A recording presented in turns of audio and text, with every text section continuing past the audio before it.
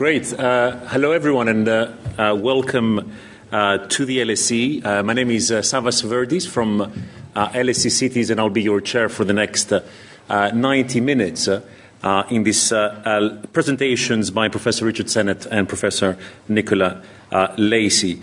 Tonight's lecture is the first of a series of 4 lectures on welfare after Beveridge. So put it in your diaries. Every week for the next month, Richard will be in this auditorium presenting some of his ideas on welfare. Richard, as some of you know very well, is a sociologist and professor of sociology in the school and university professor of the Humanities at NYU. He has served as a consultant on urban policy to the Labour Party and is a frequent commentator in the press, mainly The Guardian. I did some calculations prior to coming here, and since 1969, Richard has managed to publish some book on diverse topics every 3 to 4 years. So that's a lot of books, and you can probably predict his age. And these range on topics like work, respect, craft, the public sphere, and what I work in, cities and architecture. Nicola Lacey is school professor of law, gender, and social policy. From 1998 to 2010, she held a chair in criminal law and legal theory here at the LSE. She returned to LSE in 2013 after spending 3 years as a senior research fellow at All Souls College and professor of criminal law and legal theory at the University of Oxford. So Richard has given us this small enticing blurb for tonight's event. Economic inequality is increasing the dependence of ordinary people on institutions which do not have their welfare at heart. Yet children, the elderly, and the ill are necessarily dependent. Mutual dependence is for everyone an ingredient of trust. We need a new logic of dependence. So Richard will speak for about 30 minutes. This will be followed by a short presentation by Nicola and a discussion between the two speakers. And we should then have about 30 minutes for Q&A with the audience. And I promise to look to the top and get questions from the second level.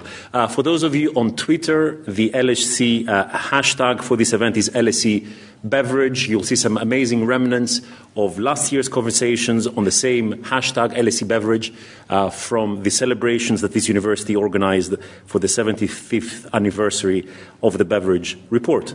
This evening's event is being recorded and will hopefully be made available as a podcast subject to no technical difficulties. But now, would you please join me in welcoming Professor Sennett to deliver his lecture entitled Welfare After Beveridge, Dependence.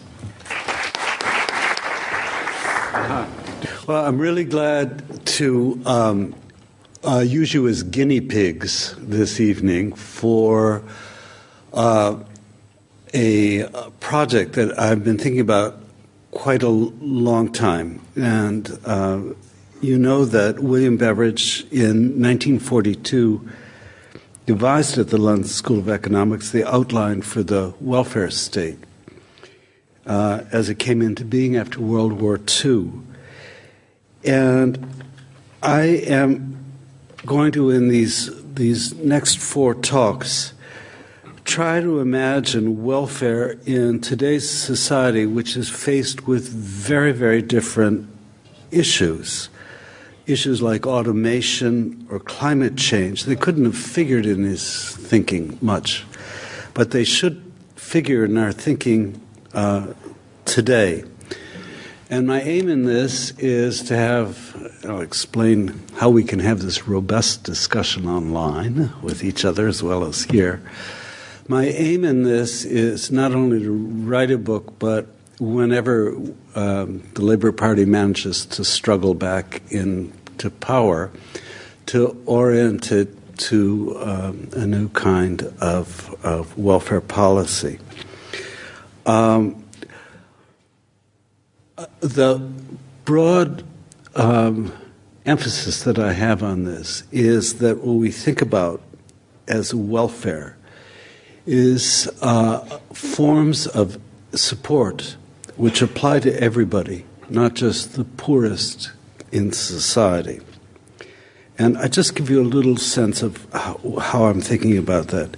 Inequality has changed, for instance, the meaning of autonomy and dependency.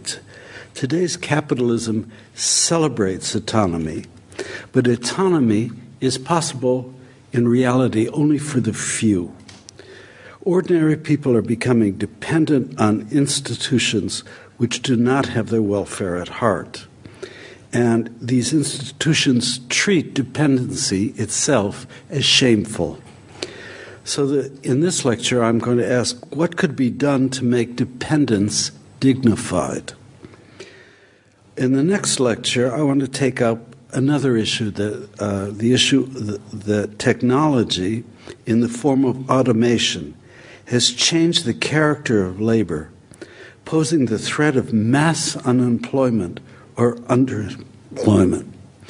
And this basic change in the way in which labor is constituted requires a fresh look at the safety nets of basic income. And I'm going to try and discuss with you what forms basic income might take. In the third lecture, I'm going to look at climate change. Climate change couldn't be a subject on the minds of Beveridge's generation, but it's going to have a profound effect on rationing of resources. In his time, rationing seemed like only a temporary necessity, but shortly it's going to become permanent. It will require sacrifices. Those are categories that didn't figure in the thinking of the welfare state originally. But the questions of rationing and sacrifice that apply to the whole society will be ones your generation, particularly students here, are going to have to face. Finally, in the final lecture, I take up the classic debate between state and society in providing is different today than it was in Beveridge's time, state and civil society. The distinction between public and private is over. That's a distinction that no longer makes any sense. So what we have to think about are what are the issues in providing help for people which require face-to-face voluntary assistance and which should be impersonally managed. And here I want to look at the difference between the opioid epidemic, which has to be, I think, managed face-to-face, and the decay of social housing, which cannot be managed except by impersonal state means. So that's the overall shape of what I'm going to do. I'm going to give you a very compressed overview of this. I thought I might start. This is not an abstract discussion to me. I thought I might start by saying that on a personal note, that I grew up in America in something like the welfare state as Beveridge wanted it to be. And what happened, I grew up in social housing. It was my family was very poor. The welfare state kept us afloat. And I'll just show you where, if I can make this work. This is where I grew up. This little corner here. And looking out my window today, this is what I see. This is all renovated, privatized social housing. And these are my neighbors in 1991 who were displaced to remake a much better form of social housing, but they were all dispossessed in order to make something where people could own their own houses and so on. So for me, this is a very personal thing. How do you get a welfare state that supports people in real need, as I and my family were, and doesn't provoke this kind of dispossession and betrayal by the state? So in this talk, I'm going to very quick, and I should say about this that I'm going to show a lot of data. And when you usually look at charts online, they go for a moment and you're sort of going, what was that about? So thanks to my wonderful research assistant, Sasha Milanova, who is here, we've created a website. And the website has all the charts, and also it's interactive. Leave me comments, tell me what I've done wrong, and I will respond back. And everybody can see everybody else's comments, so this is great. But the main thing is we've done a lot of research for this, and so I'm not going to explain these charts in great detail. I'm first going to talk about destructive dependency.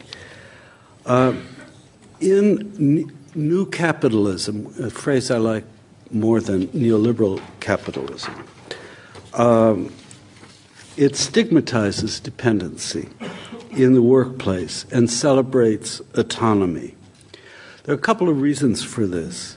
The dismantling of the work structure, which was the old pyramidal work structure, and the kind of long-term relations between labor and capital, has meant that the goal is to be, I don't have to tell any of this, an autonomous worker in a situation where there are few institutional supports. And what this has done has left people without this pyramidal structure, has left people at the bottom more dependent on those at the very top. You know this in the gig economy. You don't actually, if you're an Uber driver, you can't call anyone, right? The algorithms are set by, in this company, Uber employs 43 people for this huge workforce. So the effect of that is to mean that the effective relations between labor and capital are growing more and more distant, farther apart. But there is a further effect of this, and that is that as inequality grows, there is a rise of debt, which means that there's dependency on institutions, i.e. banks and the people who own debt, as in student debt, who are only interested in being repaid. They're not interested in what you've done with your education, and they want to be repaid as soon as possible, charging you, as I don't have to tell you this, outrageous rates of interest. That's a kind of dependency that increases, and I'll show you what these charts look like. Oh, I should first say, this is what welfare spending in the UK looks like. And here's how that welfare spending is broken down, okay? Now, I also don't have to tell you, but this is a nice chart. We use Palma ratios to measure inequality. It's much better. It's a really good measure, and you can see Britain is at the top of this Palma measure, with only the U.S. above it. Now, here's what I want to show you about the debt. Here is a way of understanding the relationship between Palma measures of inequality and debt. You can look at it from the top. I'm almost afraid of these things. They're going to explode. This is inequality of wages and debt, and here's annual income. And you can see that here, as income declines, the debt rises. It shouldn't surprise you very much. But that is, and I focused on this because I'm going to talk about it later. And here's another way to look at household debt. So people are becoming more economically dependent as inequality is rising in the society. Now, here's a way of understanding who needs help with debt. One thing that we've broken out here, and you can see where people are vulnerable. People who rent rather than own, people who are mired in credit card debt, who are young, and who are single. So that is the issue, that where you have increasing reliance on an economic system that only wants to be repaid. And it would be okay if as in neoliberal thinking, that stuff at the top rises all boats. But as we know, social mobility is declining, and we are champions of declining social mobility in this country. This is what it looks like in compared to the rest of Europe. So we have our social mobility is declining, our inequality is increasing, and our economic vulnerability is also increasing. The result here is to combine dependency and insecurity. That the ordinary citizen is stigmatized for being not independent and also rendered vulnerable. And this, to me, is a sort of basic condition of destructive dependency. Against that, there are forms of dependency which all human beings... Oh, here's some more of this stuff. It's so depressing. Against that, there are forms of constructive dependency. And they're not the way economists think about this, but the way psychologists and anthropologists think about it. This is, I've learned a lot from this. This is the work of the psychologist Erik Erikson, who asked, where does autonomy come from? And his answer to that, embodied in this chart about ego development, is that it comes from experiences of being able to rely on other people, to trust other people to do what you can't do for yourself. And if you have that trust as a young person, you'll become, as a child, as a young person, you'll become more autonomous. But autonomy is a product of this kind of constructive dependency. I mean, it's obvious to us, for instance, in armies, where if you couldn't depend on superiors, you would be wiped out. And it's also true in the cooperation at work. Locke is our origin for this. Locke's that so-called neoliberal icon. Locke's whole theory of government is based on the notion that you have to be able to depend on others for things you can't provide for yourself. And that's true in every work environment. So this is a kind of psychologically the ability to cooperate and to trust are things that grow out of experiences of dependency. Anthropologically, I'm very interested in the notion advanced first by Marshall Sahlins in a book called Stone Age Economics, although it's not about economics, of the idea of generalized reciprocity. And I'm going to explain this to you very briefly by referring to the Chinese version of generalized reciprocity, which is called guangqi. I'm sure my Chinese pronunciation is horrible, but anyhow, and what that is that if you need somebody else for something, say you need to borrow from your aunt the money to go to university, that at some point and in some way you will repay that help, but not in the exact form. It's generalized reciprocity means that you'll give back something which is not contractual in the sense of if I give you X, pay me that money back. When your aunt became, say she had Alzheimer's, your way of paying her back would be to sit with her 2 or 3 hours every day. So it's what's called asymmetric reciprocity, in the sense that, are we buzzing? I don't know.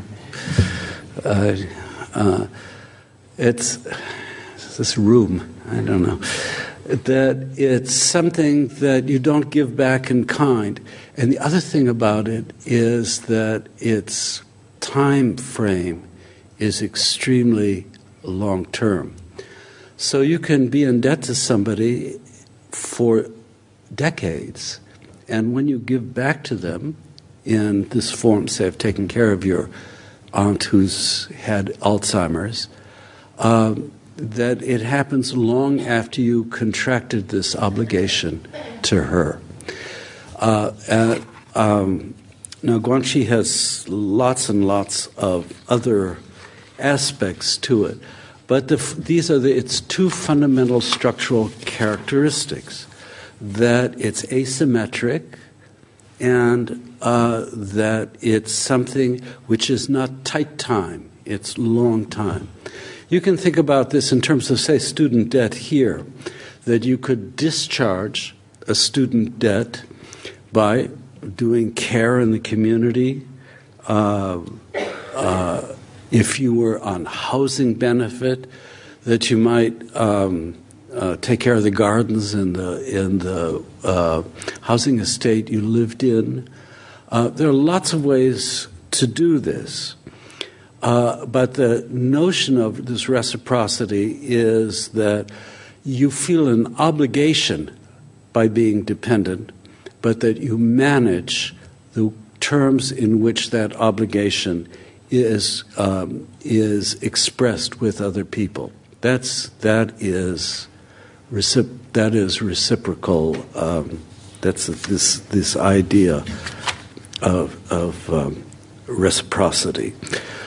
So in my own thinking about this, I have tried to look at how we could take these ideas of positive dependency and of trust in others and of reciprocity, cooperation, and build them into a new kind of welfare state, in order to give people a sense that they have dignity in their dependence. And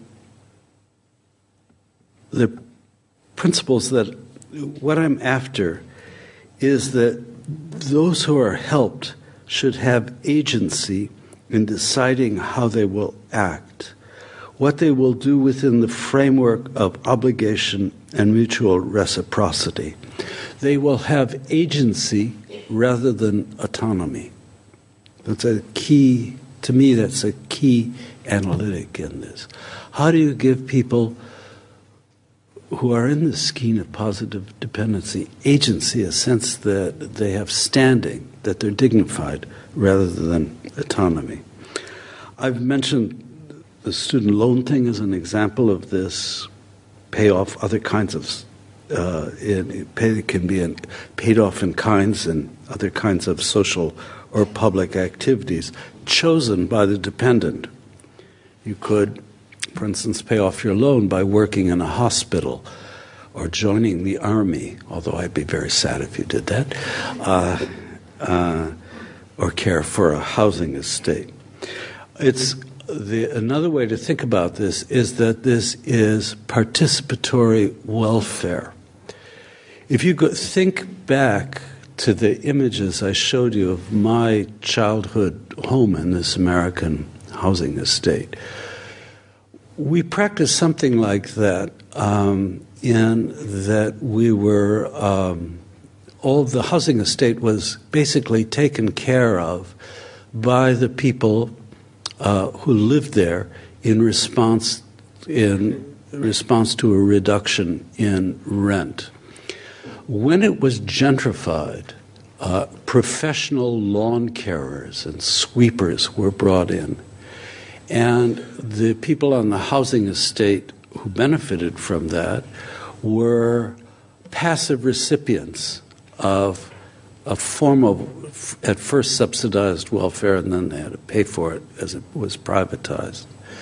But the notion was that you passed from being an agent, dealing in your own way, with the obligation to return something to people that you were helped, to somebody who was a consumer. And my worry about this is that that is become a kind of model for making the modern welfare state.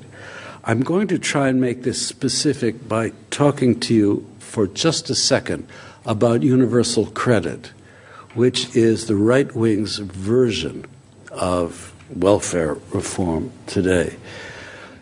The universal credit scheme that operates in Britain is organized so that all the benefits of adults, working adults, are rolled into one: disability, rent subsidy, various kinds of loans, so that you get one payment, and that payment is always calibrated so that you have more incentive to work rather than not to work.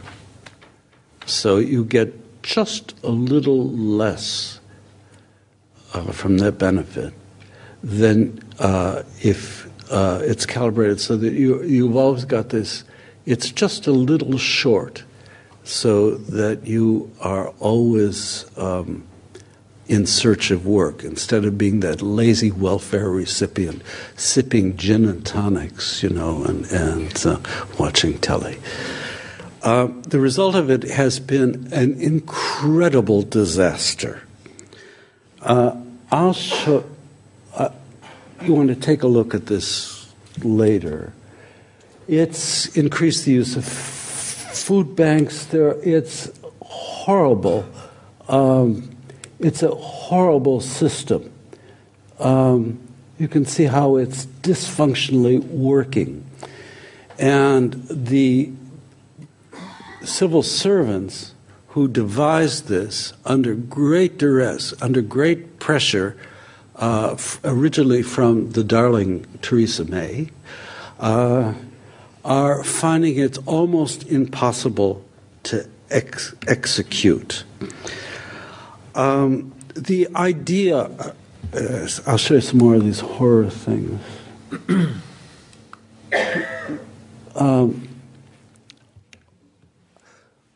Why has the system failed?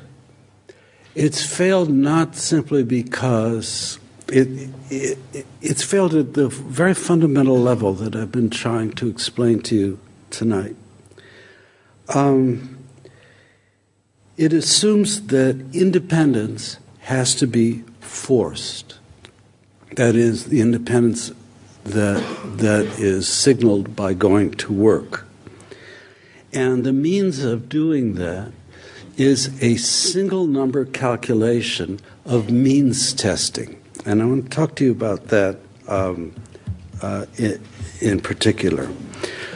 Means testing by a single number is a kind of humiliation and a kind of negation of people's agency. If you think about taking tests, where you get a score from 70 to 100, that's flattened out. All sorts of diverse kinds of capabilities you may have. it's homogenized your learning in the class to something which is really should have been much more complex than that. And it is a way of humiliating people and welfare by saying that the means will always be, the means test will always be something that where that single number represents the cutoff between being an independent agent and being somebody willing to take less because you're lazy or drinking coladas and so on.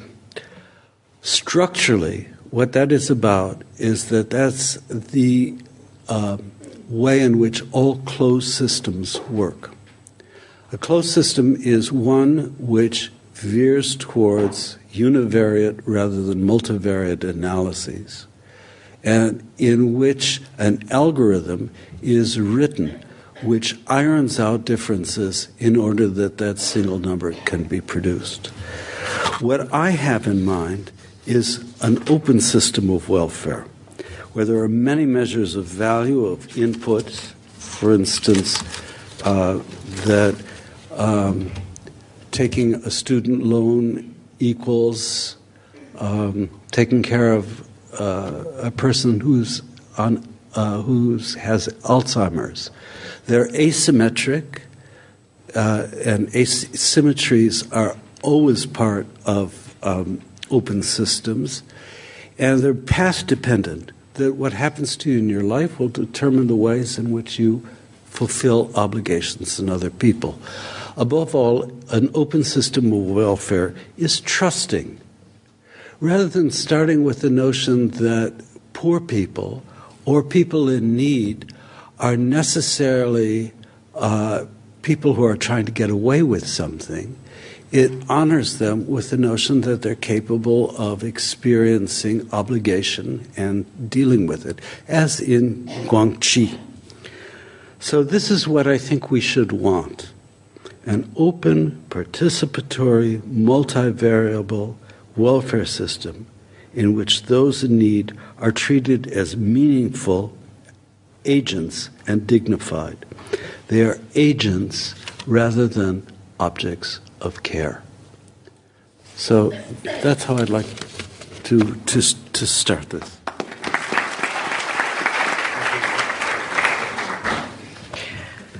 Good evening, everybody. It's wonderful to be here, and as you can imagine, it was both an honour to me as well as a pleasure to be invited to respond to this first lecture in Richard's series. However, there are, of course, some risks involved in agreeing to respond to a lecture with which one knows from published work and knowing Richard personally, I was likely to be in substantial agreement, and indeed I find myself to be. So what I'm going to really do is pick up on just three themes and really try to just throw in some supplementary ideas which might help us to think through some of the very important points that Richard has raised. And the three things I want to talk about are, first of all, what I'm going to call a sort of denial of dependence in social culture.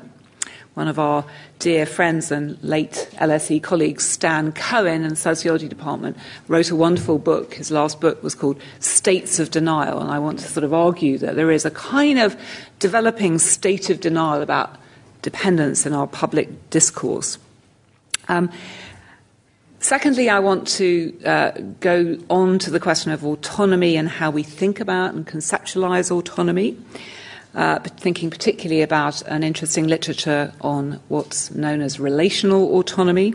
And then finally, I'm going to come to the question raised on my slide here of the political economy of care, and in a sense what these questions about dependence, autonomy, agency raise, what questions they raise about what we might call the supply side here. So dependence and denial. I think it's really true, and increasingly true for reasons that we might want to debate, that a certain kind of social and public discourse in liberal democracies, perhaps notably one founded in an idea of individual rights, can involve a certain kind of denial of the obvious facts of human interdependence. And that, I think, is strongly associated with the ease with which we can get into this terrible phenomenon that Richard noted, which is a sort of tendency to stigmatize dependency and indeed to shame people who are in various ways dependent, as indeed, of course, we all are, not even just sometimes in our life. Every day of our lives we have needs, we have dependencies. I think this idea of sort of the denial of dependence is almost at the level of a kind of social fantasy. It's a sort of fantasy of independence, of self-sufficiency, of, dare I use the word in this very sad political moment, a kind of sovereignty. And in recent debates in psychology and sociology, as in feminist theory, there's been a particular debate about the relationship between this kind of fantasy of independence and self-sufficiency with certain understandings, perhaps somewhat extreme understandings of masculinity, with really bad impact, by the way, on men's mental health, inter alia.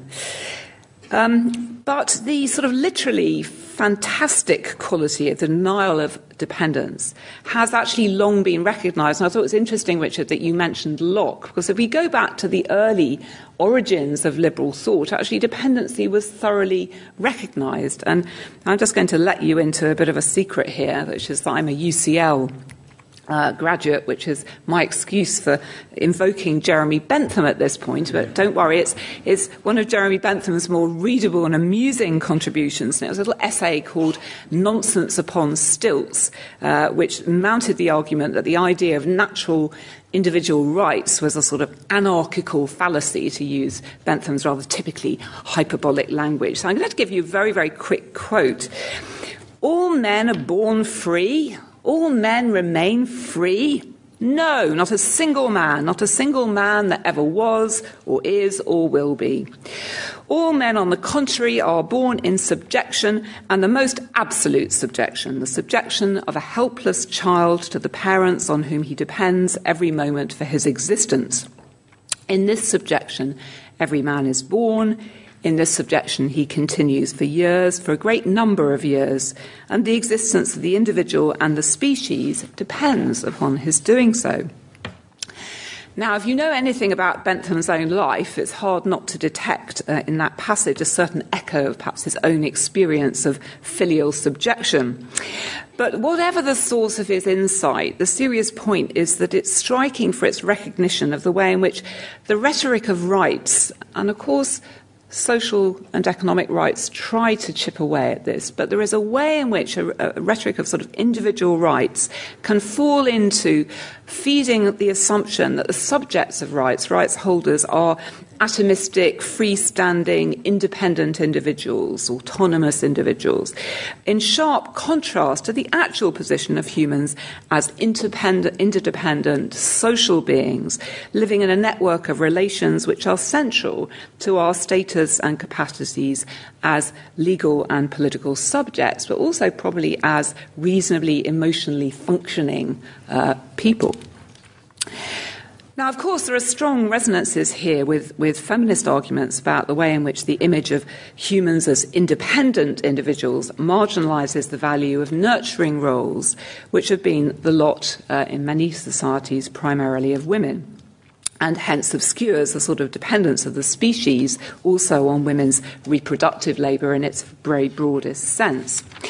And that really brings me on to my second question, which is the question about autonomy. And Richard has registered some doubts about whether autonomy is the right concept here, and perhaps whether we should be looking more at the question of agency and reciprocity. And I'm all for agency and reciprocity, but I want to just pause for a moment and think about whether there are other ways in which we could think about autonomy, which perhaps might chip away a little bit at what I think you and I find problematic about the role of autonomy in this debate, which is the suggestion that there is a sort of antinomy between autonomy and dependence, that if you're dependent, you can't be autonomous.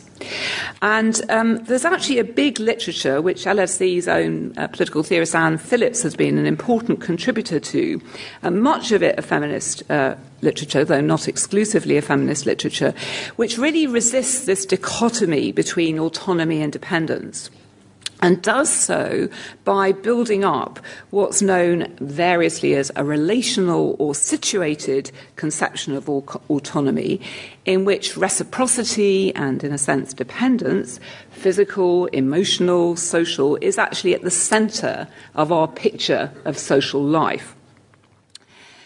The very extensive implications of this view for the organisation of law, politics and social relations is probably most thoroughly worked through, I think, by a Canadian legal and political theorist called Jennifer Nadelsky in a book called Law's Relations. But for this evening, it's sufficient really to say that this literature sits very comfortably with Richard's call for a new logic of social relations to be recognised in our welfare arrangements. But it might lead us to think that in conceptualising the argument in terms of a new logic of dependence, it'll be important not to imply that dependence necessarily threatens autonomy, because whether we like it or not, I don't think the language of autonomy is going to go away. And so I think I would very much advocate resisting that kind of dichotomised thinking. And I feel I'm hesitate to say this because I haven't read the psychology research, I'm afraid, on which your developmental chart was based. But I thought it was interesting that many of the things were put in terms of a one thing versus another, independence versus, whereas, I'm sure I'm not the only person in the room who has days when I definitely have both a strong sense of identity and quite a lot of role confusion, just to take one of those antinomies. Now, on the days when I'm feeling role confusion, one of the things I'm sometimes doing, like probably everybody in this room, has also had the experience of dealing with other people's dependency.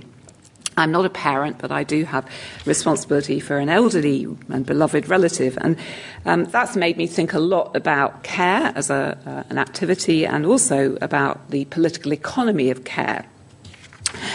And I think if we're thinking about a new logic of welfare, we do need also to think about that supply side and about how we organise that supply side and what that implies about how we are theorising and representing dependence, and particularly in relation to dignity and stigmatisation as the other side of that very worrying coin. And of course here the whole question of the marketisation of care and the extraction of value from the labour of care workers becomes a very important thing to be thinking about.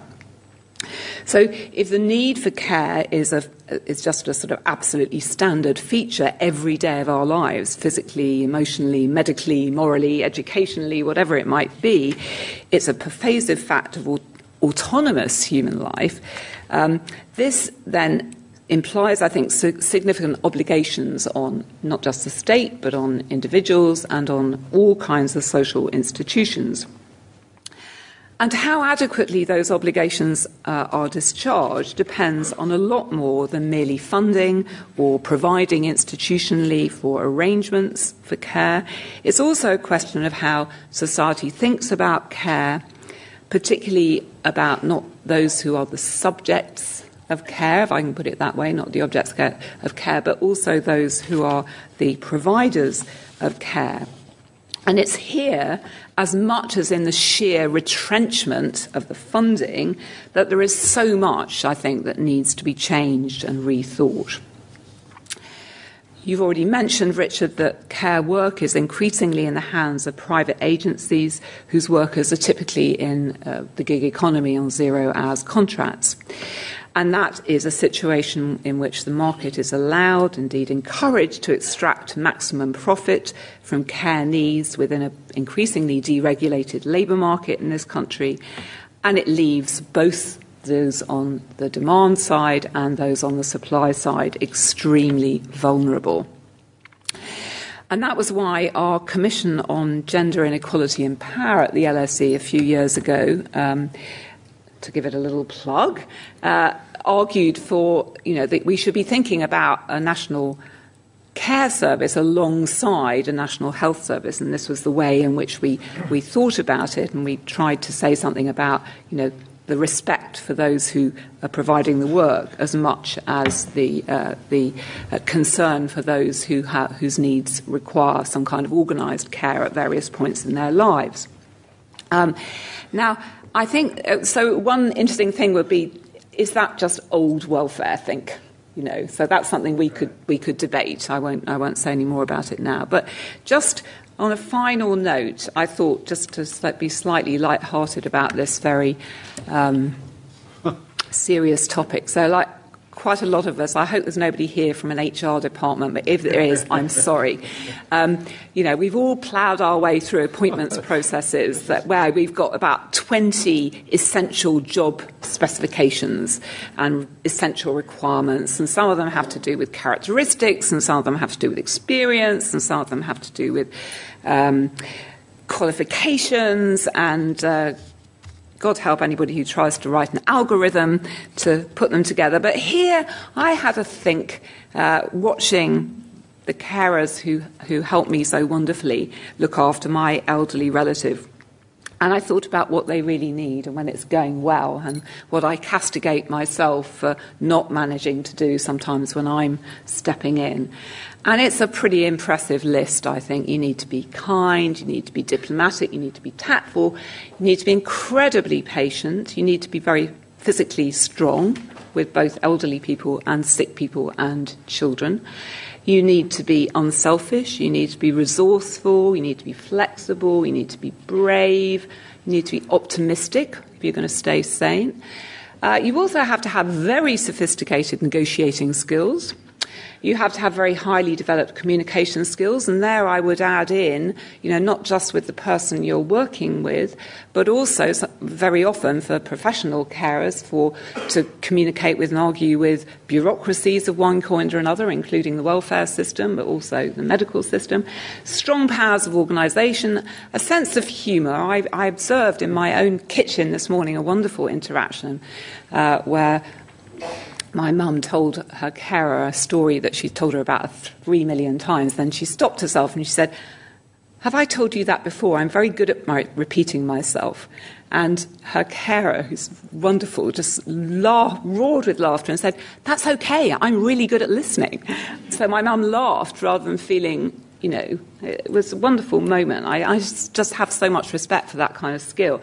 Highly developed capacity for tolerating chaos definitely helps. Look, I could go on, obviously. My point is that the realities of care work are that it's demanding, but it's also highly skilled. And yet we live in a world where we casually refer in public debate, and economists and political scientists do it, and sociologists even do it, to care work as unskilled or low-skilled, and it isn't. And revaluing that to come back to respect, which you've worked on so eloquently in the past, is an absolutely key part of rethinking the welfare issues in this area. Thanks.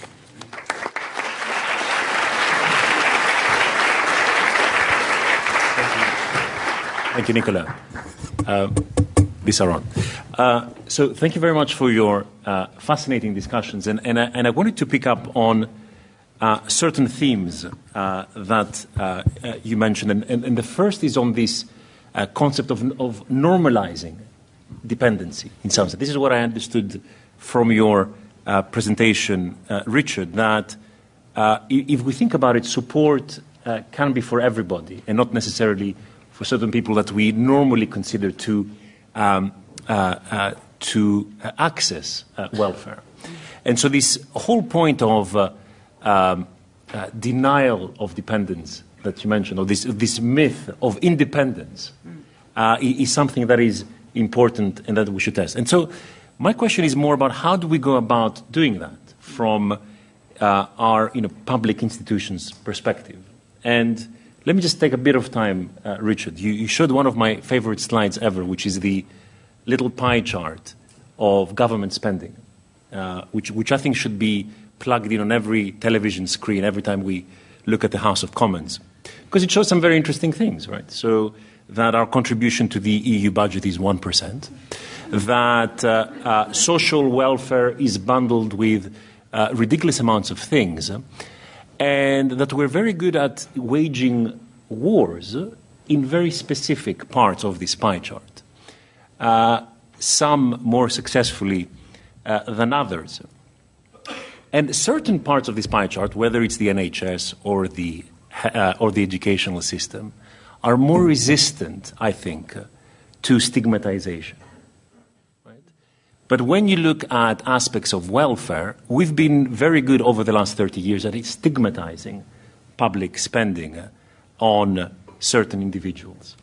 So how do we work around this? How do we change this destructive dependency and the narratives that we've built on this negative sense of dependence, if you're saying that we're actually all dependent? And again, if you look at this amazing pie chart, if you look at education, we're all accessing education. If you're looking at the NHS, we're all dependent on the NHS. If you're an amazing entrepreneur, you're relying on amazing public research and development funds. We're all dependent. So how do we step away from this problem and stigmatization?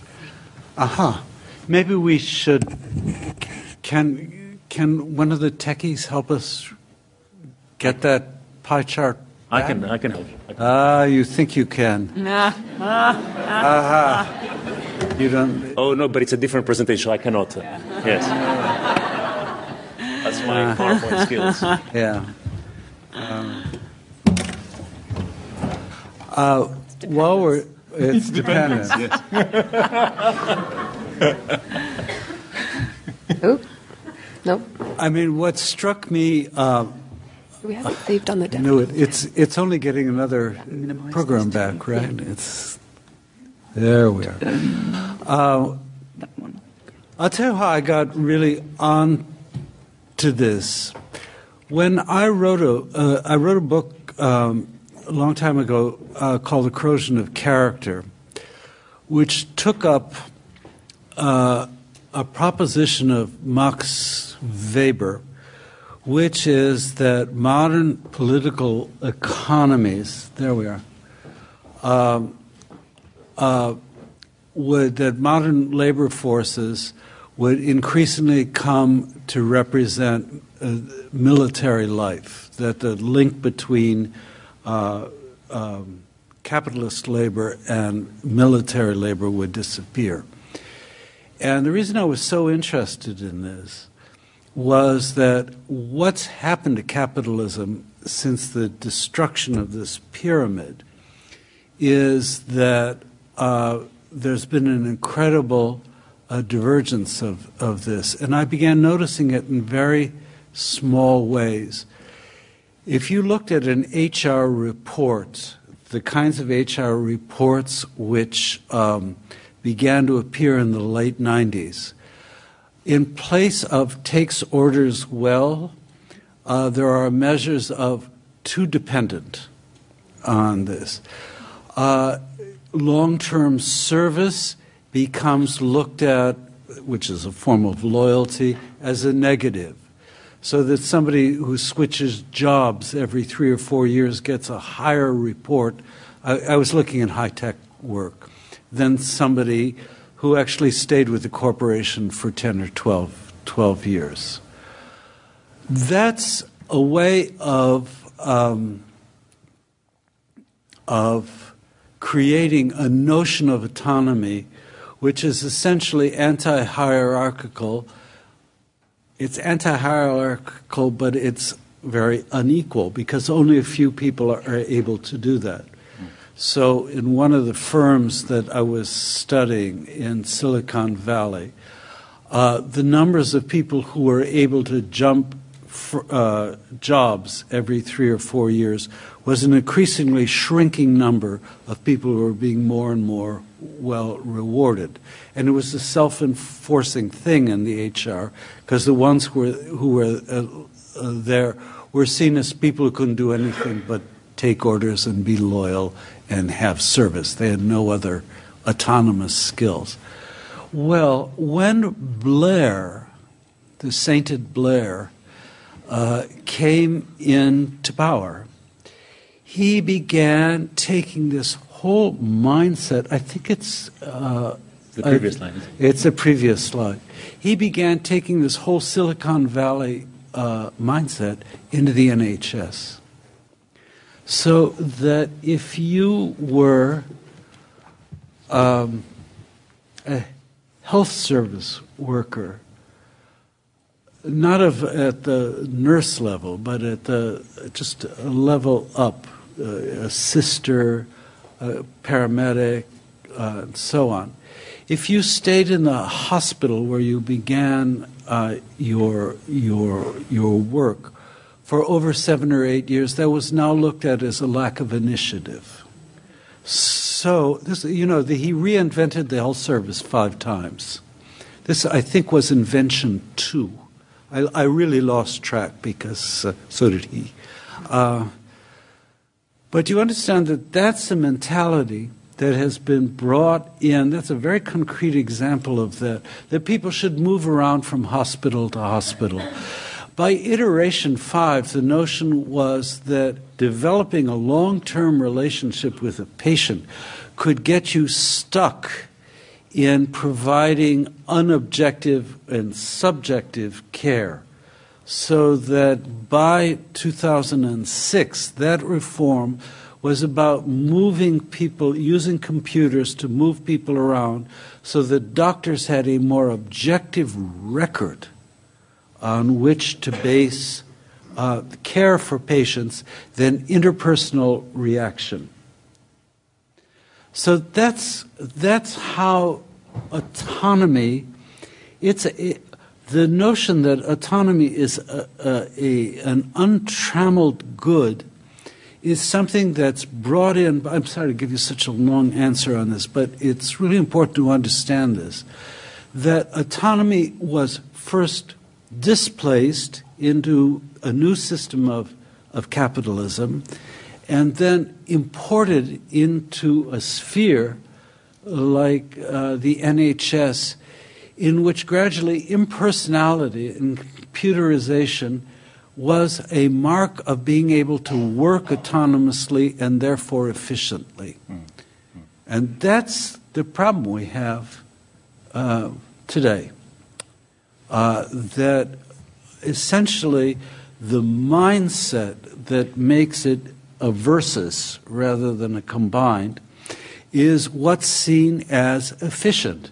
It's, it's whether they're paid for. That's why one of the reasons I don't like privatized versus public expenditure.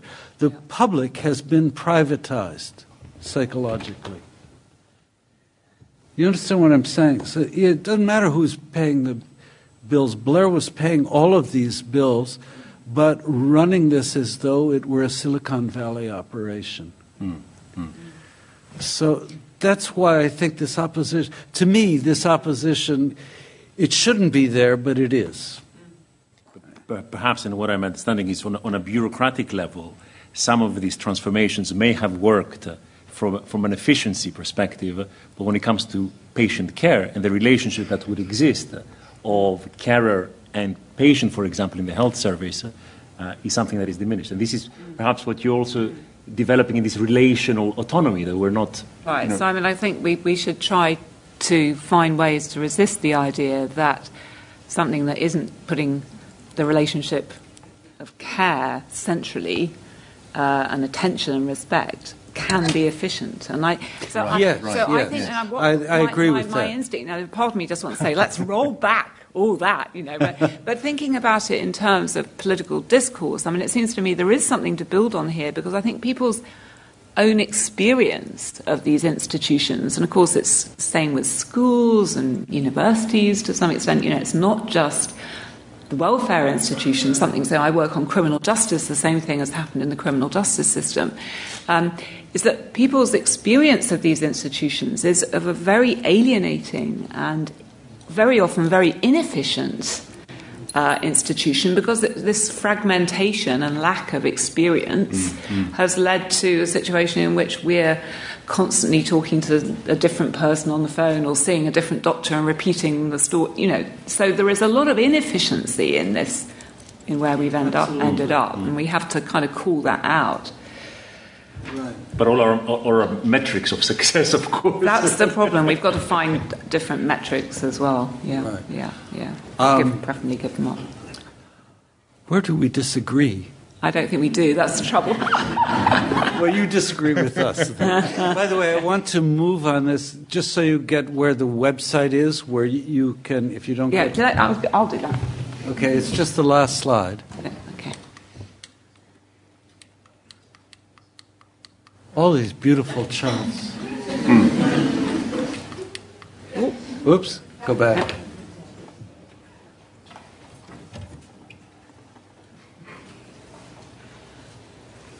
So let me kind of tease a few more questions. We'll have a bit more time as well on this, always pressing question of how you're going to fund this new welfare or national care service that you mentioned. And it's interesting the earlier discussions, the traditional discussions around the relevance of work in actually paying in to the welfare system, which was in the traditional notion, how that is being questioned, going forward. So if we're thinking and wearing my economist hat that the labor share of GDP in the future may be decreasing, is work the right avenue to look for funding welfare systems? And if not, where can we look instead? So there are plenty of other options, whether it's in terms of taxing wealth or property or capital. And I wonder if you see this as an opportunity, if we move away from taxing income, again returning to this problem of stigmatization, those who work and earn and pay into the system, and those who don't. Do you see this as a potential opportunity? You mean to remove the kind of the work and the income dimension as a kind go of for propping taxing up wealth instead, for example. No, that sounds like a good direction to go. And property taxes are, absolutely classic. And my worry there, which if I were in charge, that would come in very quickly. But that I think might also produce another form of resistance. Sorry, something funny is happening with the microphone. Is that all right? Yeah.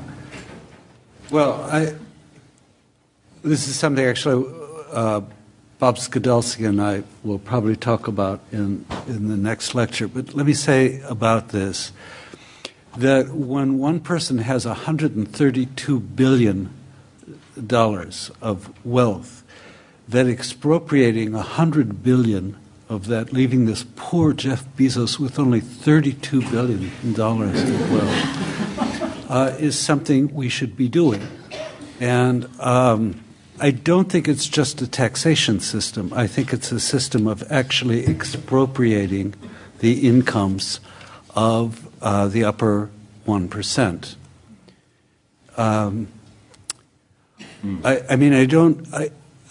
I think it's, I don't know, maybe it's the old socialist in me. I suppose it is. But I just simply think that, with $100 billion, if, say, we took it away from him, you could make quite a nice dent in problems of the NHS or certainly of the LSE's annual deficit and so on. But we never think about that after a certain point, it's not a matter of taxation, but taking away that kind of ownership. Now, there's a limit to that, obviously, because a lot of that wealth is not controlled by Britain or the U.S. I'm very interested that President Xi in China is now having consultations about expropriation, because he's looking at a situation. We just had a long discussion about this in Cambridge on Sunday. He's looking at a situation in which the prior regime had a vast expansion of billionaires, and most of that money left China. It's floating somewhere in some banking space. And he wants it back. And we all know what, the problems of President Xi are, but isn't that reasonable? I mean, he wants wealth made, should be shared by all above a certain limit. As I say, I'm talking about leaving $32 billion on the table for this one person. I don't know how he'd spend it, even that much, and expropriating over a certain amount of the capital that exists among this top 1/10 of 1%. So I think we have to have a much more brutally confrontational relationship to the modern political economy than we do. I don't think there's any way of sort of nicely slipping in a little social justice into it. And more of this to come in a couple of weeks. So thank you both very much. Now let's open this up to you, the audience. We'll take questions in threes, and if you let us know your name and affiliation, and please keep them short so we allow a lot of people to speak. So, yes, the person with the scarf there in blue, the person then second with the shorts, and the person there with the glasses. So these three. Shorts in this weather? That's the this person with the shorts. Hardy That's right. LSE. So name and affiliation. Hi there. Good evening. Thank you to all the speakers. My name's Henry Shelders. I'm a master's student studying economic history at the LSE. I wanted to pick up Professor Sennett on a few of his statements because I think they're thoroughly unresearched and make absolutely no qualitative and quantitative sense. So let's start with the Jeff Bezos example. This is sort of this zero-sum welfare idea that you could somehow extract $100 billion of wealth from Jeff Bezos. I mean, anyone who knows anything about the Amazon's equity structure can tell you that's utterly implausible. Welfare is not a zero-sum game. You can't take money from one person and reallocate it to another if it's vested in the form of equity in a company. All that would do is destroy one of the world's most valuable firms, a very, very little marginal gain to anyone else. So, I mean, practically, that statement, I'm afraid, is not founded in reality. That's very clear. Can we leave it to the one? No, the second point is about universal credit. Again, this entire section was unresearched and not based in factual reality. Point one, Theresa May was not the driving force behind universal credit. Point two, the comparison made between a multivariate and univariate welfare system is not an apples-to-apples comparison. The correct comparison would have been between the system adopted under New Labour and the coalition government's welfare system. Comparing a hypothetical welfare system in the future, which may have its benefits, to the current one is not the correct analogy, not the correct comparison to make there. And the third point is this idea about food banks. Again, the literature on this is quite divided. Claiming that universal credit drove up the use of food banks is not what the research says. There are arguments on both sides there, and there's no empirical facts to prove that point. So my question is, yes. Tell me why I'm wrong. So because thank you very much. Very, very clear points. Yes, the person there with his hands on. Yes, there's just in front there, please. Further down. Yeah. Thanks for a nice talk. I'm just wondering to what extent you think the Brexit debate is about diverting attention away from domestic issues, primarily domestic poverty. Thank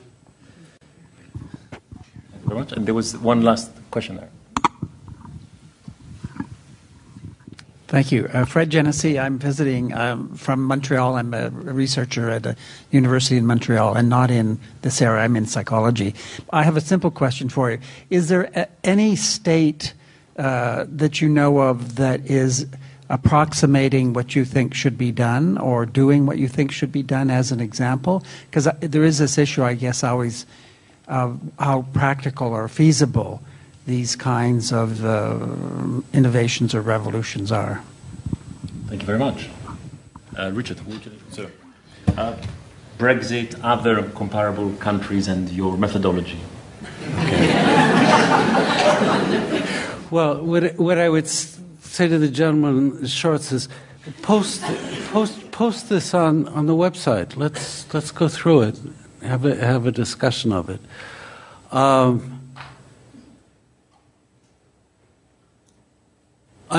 And to the man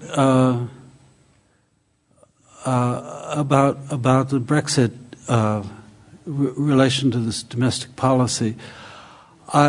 Yes, and I think it's going to be a problem for the Labour Party that if it comes to power, if we come into power, that the problem is that the difficulties posed by Brexit, and I want to say this rather diplomatically, the difficulties posed by the Brexit leanings of our leader are going to mean that we're going to be preoccupied by this rather than focusing on domestic policy.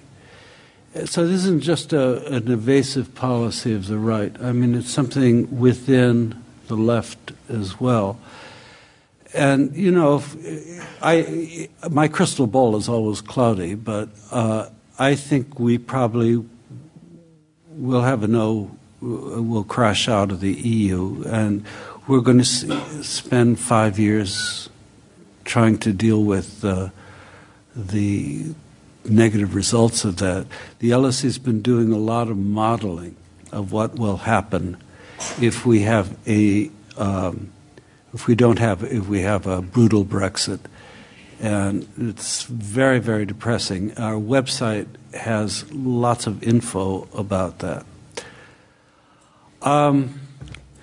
You asked me if there's any regime that I can point to that does what I like, and I give you a very hackneyed answer, that the Nordic states in the 90s had welfare regimes that seemed to me to be pretty much moving in the direction that I'm talking about. But those regimes have now been weakened by principally, you know, the right has had a great effect in those countries, in not only in the question of immigration, but in the question of how the welfare state is organized. So, could I say about that, and maybe this is a privilege of being an academic, that whether existing reality has ever produced what I want or not is not really that much a worry to me. And I mean, I really think that what intellectuals should be doing is talking about what ought to be, rather than working out the mechanics of getting from A to B to C to D to E to F.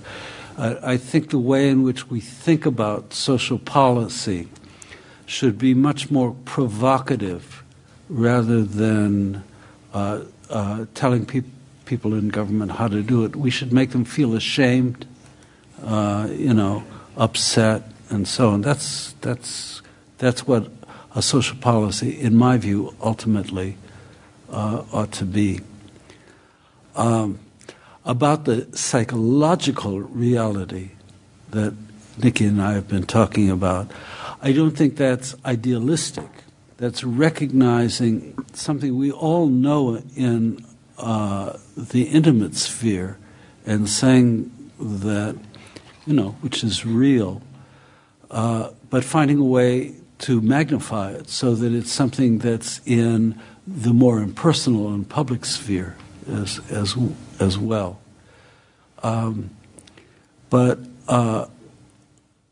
Just to sum this up, I think it's a real danger in the school. The question, is it practical, is not a question you should be asking yourselves. I just don't think that's our role. Right, across departments. So let's take another three questions. There's the gentleman there on the yes. Then right at the back, second. And on the top, the person with the red top and glasses. Thank you very much. Brilliant talks. Well, I'm a MSc alumnus, not social work, but international relations department. Could you just say something about, you've heard me about this idea which has been bandied around, the universal basic income as a means of solving welfare? I'd be interested to know what speakers would say of this concept, which I don't think you referred to it, but it's being discussed, a universal basic income. We'll be talking about that next week. Oh. Okay. And yes, maybe some prelude, yes? Hi, I'm Josh. Thank you guys so much for coming. I'm a master's student in the sociology department. And so, correct me if I'm wrong, but I feel that the success of the welfare state occurred after World War II, right? So there's the Great Depression, then we have the war, and it's kind of like a radical change in society. And so, that lasts for a good amount of time, and then obviously we have some kind of neoliberal policies that come into play. So my question is, what has to happen today for us to essentially go back or to reverse? I mean, the world is so divided today. How do we incorporate this kind of, I know this is probably a practical question, but in the sense, like, what has to happen, without just relying on climate change to, make that the radical change that, we probably don't want? Thank you. Yes, and the question now? Thank you for the talk. My question is, and this may also be something that you feel lies outside the role of the school, but it seems to me that the arguments against these kinds of ideas come from a place of fear of being taken advantage of, and also like anger at having to go to work and do a job that you don't like while other people are on benefits. So how do you think we can overcome those fears? Thank you very much. So are you going to take the universal basic income question, or are we going to do another one? Next week. Next week. So there's a question there, and probably the final question.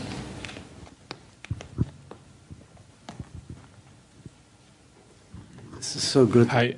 Thanks for the talk. That was really interesting. I'm doing a master's in political sociology at the moment. I think the reforms that you kind of outline are kind of inspiring and intuitive, but I think the issue with the welfare state, especially in the UK, is that it was designed, I guess Beveridge designed it as a social safety net. Right. And the issue now that it's being kind of utilised as a all-encompassing institution, especially in areas of, like, I guess, top-ups. So is the avenue for reform in labour market as opposed to the welfare state? Is that where we should be focusing our efforts, do you think? I want to say something about ideal and realism, but maybe I should do it. Shall I do it now? Why don't I say? We've finally found something we somewhat disagree about, because although I think it's incredibly important for intellectuals to think about how things should be, I think we also have to think about conditions of existence as social scientists. And just to take the example of the Nordic systems, where very similar tensions have shown up in their criminal justice systems, I think it's terribly important for us to recognise that, particularly in that example, many of the politicians didn't decide what they decided because they especially wanted to, or their own values changed. They saw, and this comes back to the very last question, they saw they were responding to views out there. And that means that in order to, we've got to recognise that, and we've got to try and change the discourse, yes. In order to change people's perceptions of their interests. And that's a very, very hard thing to do. But I do think that we should be interested in, and I think that is in part why we're interested in how we frame these arguments, because we want to convince people. And that's practical. Yes. Yeah. It's definitely something that is possible because it was done very successfully in the 1980s. Exactly. In the opposite way. Yeah. I mean, maybe I've been a little too provocative about this. I have a about, to me, the entry point into changing the way the welfare state works is to make, I guess, how can I put this? To change the attitude of professional welfare workers in large part. This is my own view of this. To make welfare much more, the provision of welfare much more cooperative than something that relies on expertise. I know that up front, I'm a housing specialist, I know that up front in the way in which sink estates work. They're often, these are estates that are failing. They're often overwhelmed with experts who don't take the residents in as part of the solution as well, that they're only problematic and that their behavior is something that in most cases needs addressing in order for the estate to prosper. And I'm thinking of very particular kinds of behaviors like alcoholism, drug problems, and so on. These are all treated in a way as problems that require expert help in which the person subject to suicide, alcoholic, for instance, becomes in need of treatment. And it seems to me from the point of view of dealing with a housing estate that character reform is not, or medical reform is not really the issue. That if people in housing estates are confronted with, look, whatever your problems are, we've got to keep the dog shit off the lawns, and you can play a role in that by being dog monitor, that gives people something to do, whatever the conditions that they're in. The point I'm making about this is that my point of entry into this would be how much can we convert into a cooperative activity things which are now overly professionalized in the provision of welfare. And I'd be very interested. I've talked to people in the NHS about doing exactly the same thing. For instance, cleaners in the NHS often have a much more intimate knowledge of the bodies of patients than consultants who see them, for 5 minutes a day. Cleaners are never consulted about the condition of their patients that they're cleaning up. So my point of reform about this would be really to reimagine what social work and social welfare is about. I don't know if that's just where I would and this is very close to what Nicola was saying also in terms of how we value the type of social work and how we need to change how we value work in terms of its social outcomes. Yes. And there was the question around the fear of being taken advantage in the workplace. Yeah. Well, I mean, there's a very basic. If you're working at a crappy job and somebody else is on benefits, of course you're going to be angry. What we know and is not working, there's quite a lot of work that's been done on what the actual statistical reality of that is. And people who are absolutely off labor, who are capable of laboring, are in this country between something like 2.5 to 3.1% of the non-working population on benefits. But they loom large in the imagination of people. It's that old thing of it's a symbolic inflation. And there hasn't been enough discussion of it's in a way like, immigrants are taking all of our jobs, which is a vast symbolic inflation of a small set of very localized problems. So it's a reality that people have that resentment. But it's a reality which also is an irreality as well, and we should have been dealing with those statistics, with the people who have that fear, rather than saying, "Oh, we've got to engineer the system," as in this universal income, so that everybody is put under pressure to work rather than not work. which we're going to be talking, Robert Skidelsky, who's here, and are going to be talking more about this. We're going to reset the framework for talking about this in the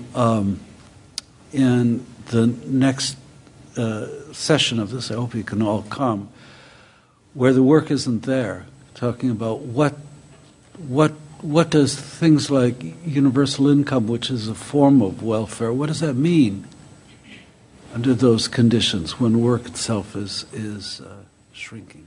Very good. And obviously, coming back also to what Nicola was saying, there is work to do on how we frame whether it's universal basic income, whether it's access to welfare, so that we're not stigmatizing any new ideas that are emerging. So it's come to 8 o'clock, and I would like very much to thank Richard and Nicola for tonight's session. I hope you have some inspiration about rethinking dependence, and please join us over the next 3 weeks for the remaining sessions. So thank you very much. Thank you very much.